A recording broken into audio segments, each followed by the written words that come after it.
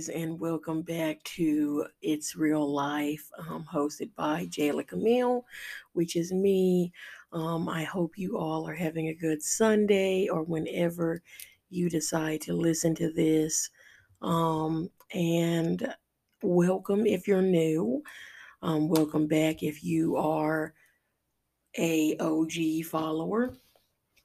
So we're just going to jump right into this podcast episode. And as you saw by the title, it's a little like what? Like the bum magnet. But you'll see as we move along in this, it's definitely a diary episode because for me, um, I don't know, I relate a lot to this one. And so, we'll talk about what we attract, or you attract like what you allow, and just trying to take power back from self and over self, and learning your patterns and likes and dislikes, um, and just like being able to look at the issues of ourselves as well as not just victim blaming or uh, thinking like, okay, it's all them, it's not us, because we have issues just like the next person. And so I was just like, all right, let's just let's just talk about it, because this is a topic that don't want to a lot of people don't want to talk about because they don't like acknowledging their patterns, and they think it's only the other person. But that's not true. It's literally both sides. It might be more of one side than the other, but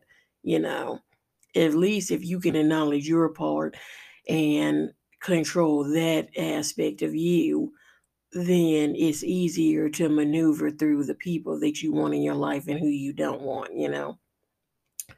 And so that's why I wanted to bring this topic to you guys, because I was like, we don't talk about stuff like this enough, which we probably should. So um, I've been working on like acknowledging my patterns and writing out a list of what I want out of my next relationship and what I want out of my friendships in general. And so I think it's important for us to reflect on the past relationships we have had with people, because if it makes it easier, then if you're following along and you take notes, then if it makes it easier, write out the top 10 issues you felt were common in every friendship and relationship you had, or 5 to 10. It doesn't matter, but I would say if you could find a little more than just five, it would be helpful.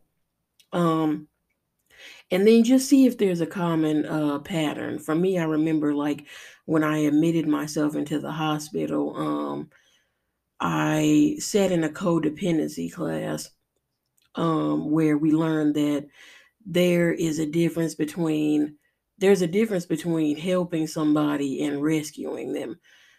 In the past, I have always been the one who has spent so much time like trying to please others. And hell, I feel like I still have issues with that now with certain stuff. And so it's just a struggle, but I don't, I struggle with not even acknowledging that the fact that I'm neglecting myself, basically. And even though I would do all the people pleasing things in order to feel wanted and needing, it was never like fulfilling me at the end of the day. And so at the end of the day, we all want to be fulfilled, whether that's emotionally, physically, mentally, spiritually, like whatever it is we need and we want, we deserve it. And so instead of really taking time to truly look at our patterns and dig deeper into what it is that is really keeping us from those blessings of fulfillment, like we settle, even if that means we're settling for less than we truly deserve. um So I might take sips of my tea that I have in front of me throughout this, because I don't know. I woke up this morning and my throat was like kind of sore. It's probably because I slept with my mouth open, but I was just like, okay, I can't. So yeah, let's keep going. um, so sorry, y'all. I was really trying to make sure I got a good gulp in. And so for me, I've always gravitated towards like the people who seem to always need to be rescued in some type of way. So these are the people that generally ain't got their shit together. Niggas just not shit. So um the bums. So hence the bum magnet, right? And so these are like the narcissists, like who prey on the vulnerable so that they can suck you dry of everything that they can get out of you before you become the scum beneath their feet, basically. Like they're super charming. Oh, and don't forget the part about them motherfuckers will have you feeling so on top of the world at first, and then don't let the dick be good because that just makes it an even bigger bonus, or so we think. But these are the ones that will have you so mesmerized that you become blind to all the red flags. And so, well, or so we think we're blind because honestly, we see them red flags and we choose to ignore them. Um, which is annoying because I don't understand why we do that. For me, I think it was because I was afraid of being alone the rest of my life. Sometimes I still think about that to this day. Like I'm gonna just be alone. I'm like, but fuck it, like it is what it is. And yeah, so I struggle with that, and I want love and affection so bad. I want the energy I give to be given back, but I settle for less because I feel like I will never get that. So instead, I would be like, oh, it's all right. At least he's here now, and that's my man. I'm going to stick beside him. But I was just like, I can't because at the end of the day, I'm mentally killing myself, and I do deserve the same treatment that I'm giving in return. Um, and so the shit is really sad because I'm sitting there settling for the bum, and it's just like there's somebody out there that's gonna max the same energy as me. So why settle for something so low, basically. Um, and so another pattern I had was like not setting boundaries when it came to what I would tolerate and what I wouldn't. So I struggle with assertiveness, and that's something I've been working on because I do this in friendships as well as relationships. And so in my head, I've always wanted the relationship where we motivate each other, continue to grow and prosper, and like love each other unconditionally, and the affection is there, the security is there, the energy is just like overall matched, right? And so when I can feel a sense of fulfillment and true satisfactions, that's what I want. That's what I deserve. I deserve fulfillment. We deserve fulfillment. And so um, I would settle for less though, just because basically I just felt like I was never going to get that. And so um I always have to like give myself positive affirmations of the fact that I do deserve things. um and so like I'm always like I deserve peace, I deserve honesty, I deserve clarity, I deserve affection, I deserve fulfillment, like um and my lack of assertiveness and boundary setting causes me to feel like I can't deserve that or won't deserve that ever. And so I think this is definitely another important part of bettering yourself on your journey because this will help you to become more confident in knowing your worth. Patterns normally begin in childhood. Um, so we see, hear, experience things that change our perspectives and the way that we move as we continue to grow. And if and when you are younger experiencing those things, you don't fully understand them. You just know that they're happening and you're just in it. And so during that time for me, I didn't even realize that I was lacking the emotional attachment that I was needing. And although I lived in a two-parent household, I never realized that although I've gotten everything I wanted and needed, I lacked the emotional support that would have been much more important to me to have in the future. I definitely think that if I would have had more of that, and it was a positive emotional attachment, it would have helped me with a lot of things like self confidence and self love, and knowing that having emotions are okay, and that it's okay to not be okay sometimes, and that I deserve the same positive, lovable treatment just as much as anybody else. And so I'm really close to my dad. And although we are so close, he was never the type to dwell on emotions. Like he just, yeah, emotions were just like ill for him. He was like always the type that when he would see me cry, I would come up to him with issues, he would be like, it ain't nothing to cry about, hence the other episode. And so if you have not listened to that, disclaimer, you should listen.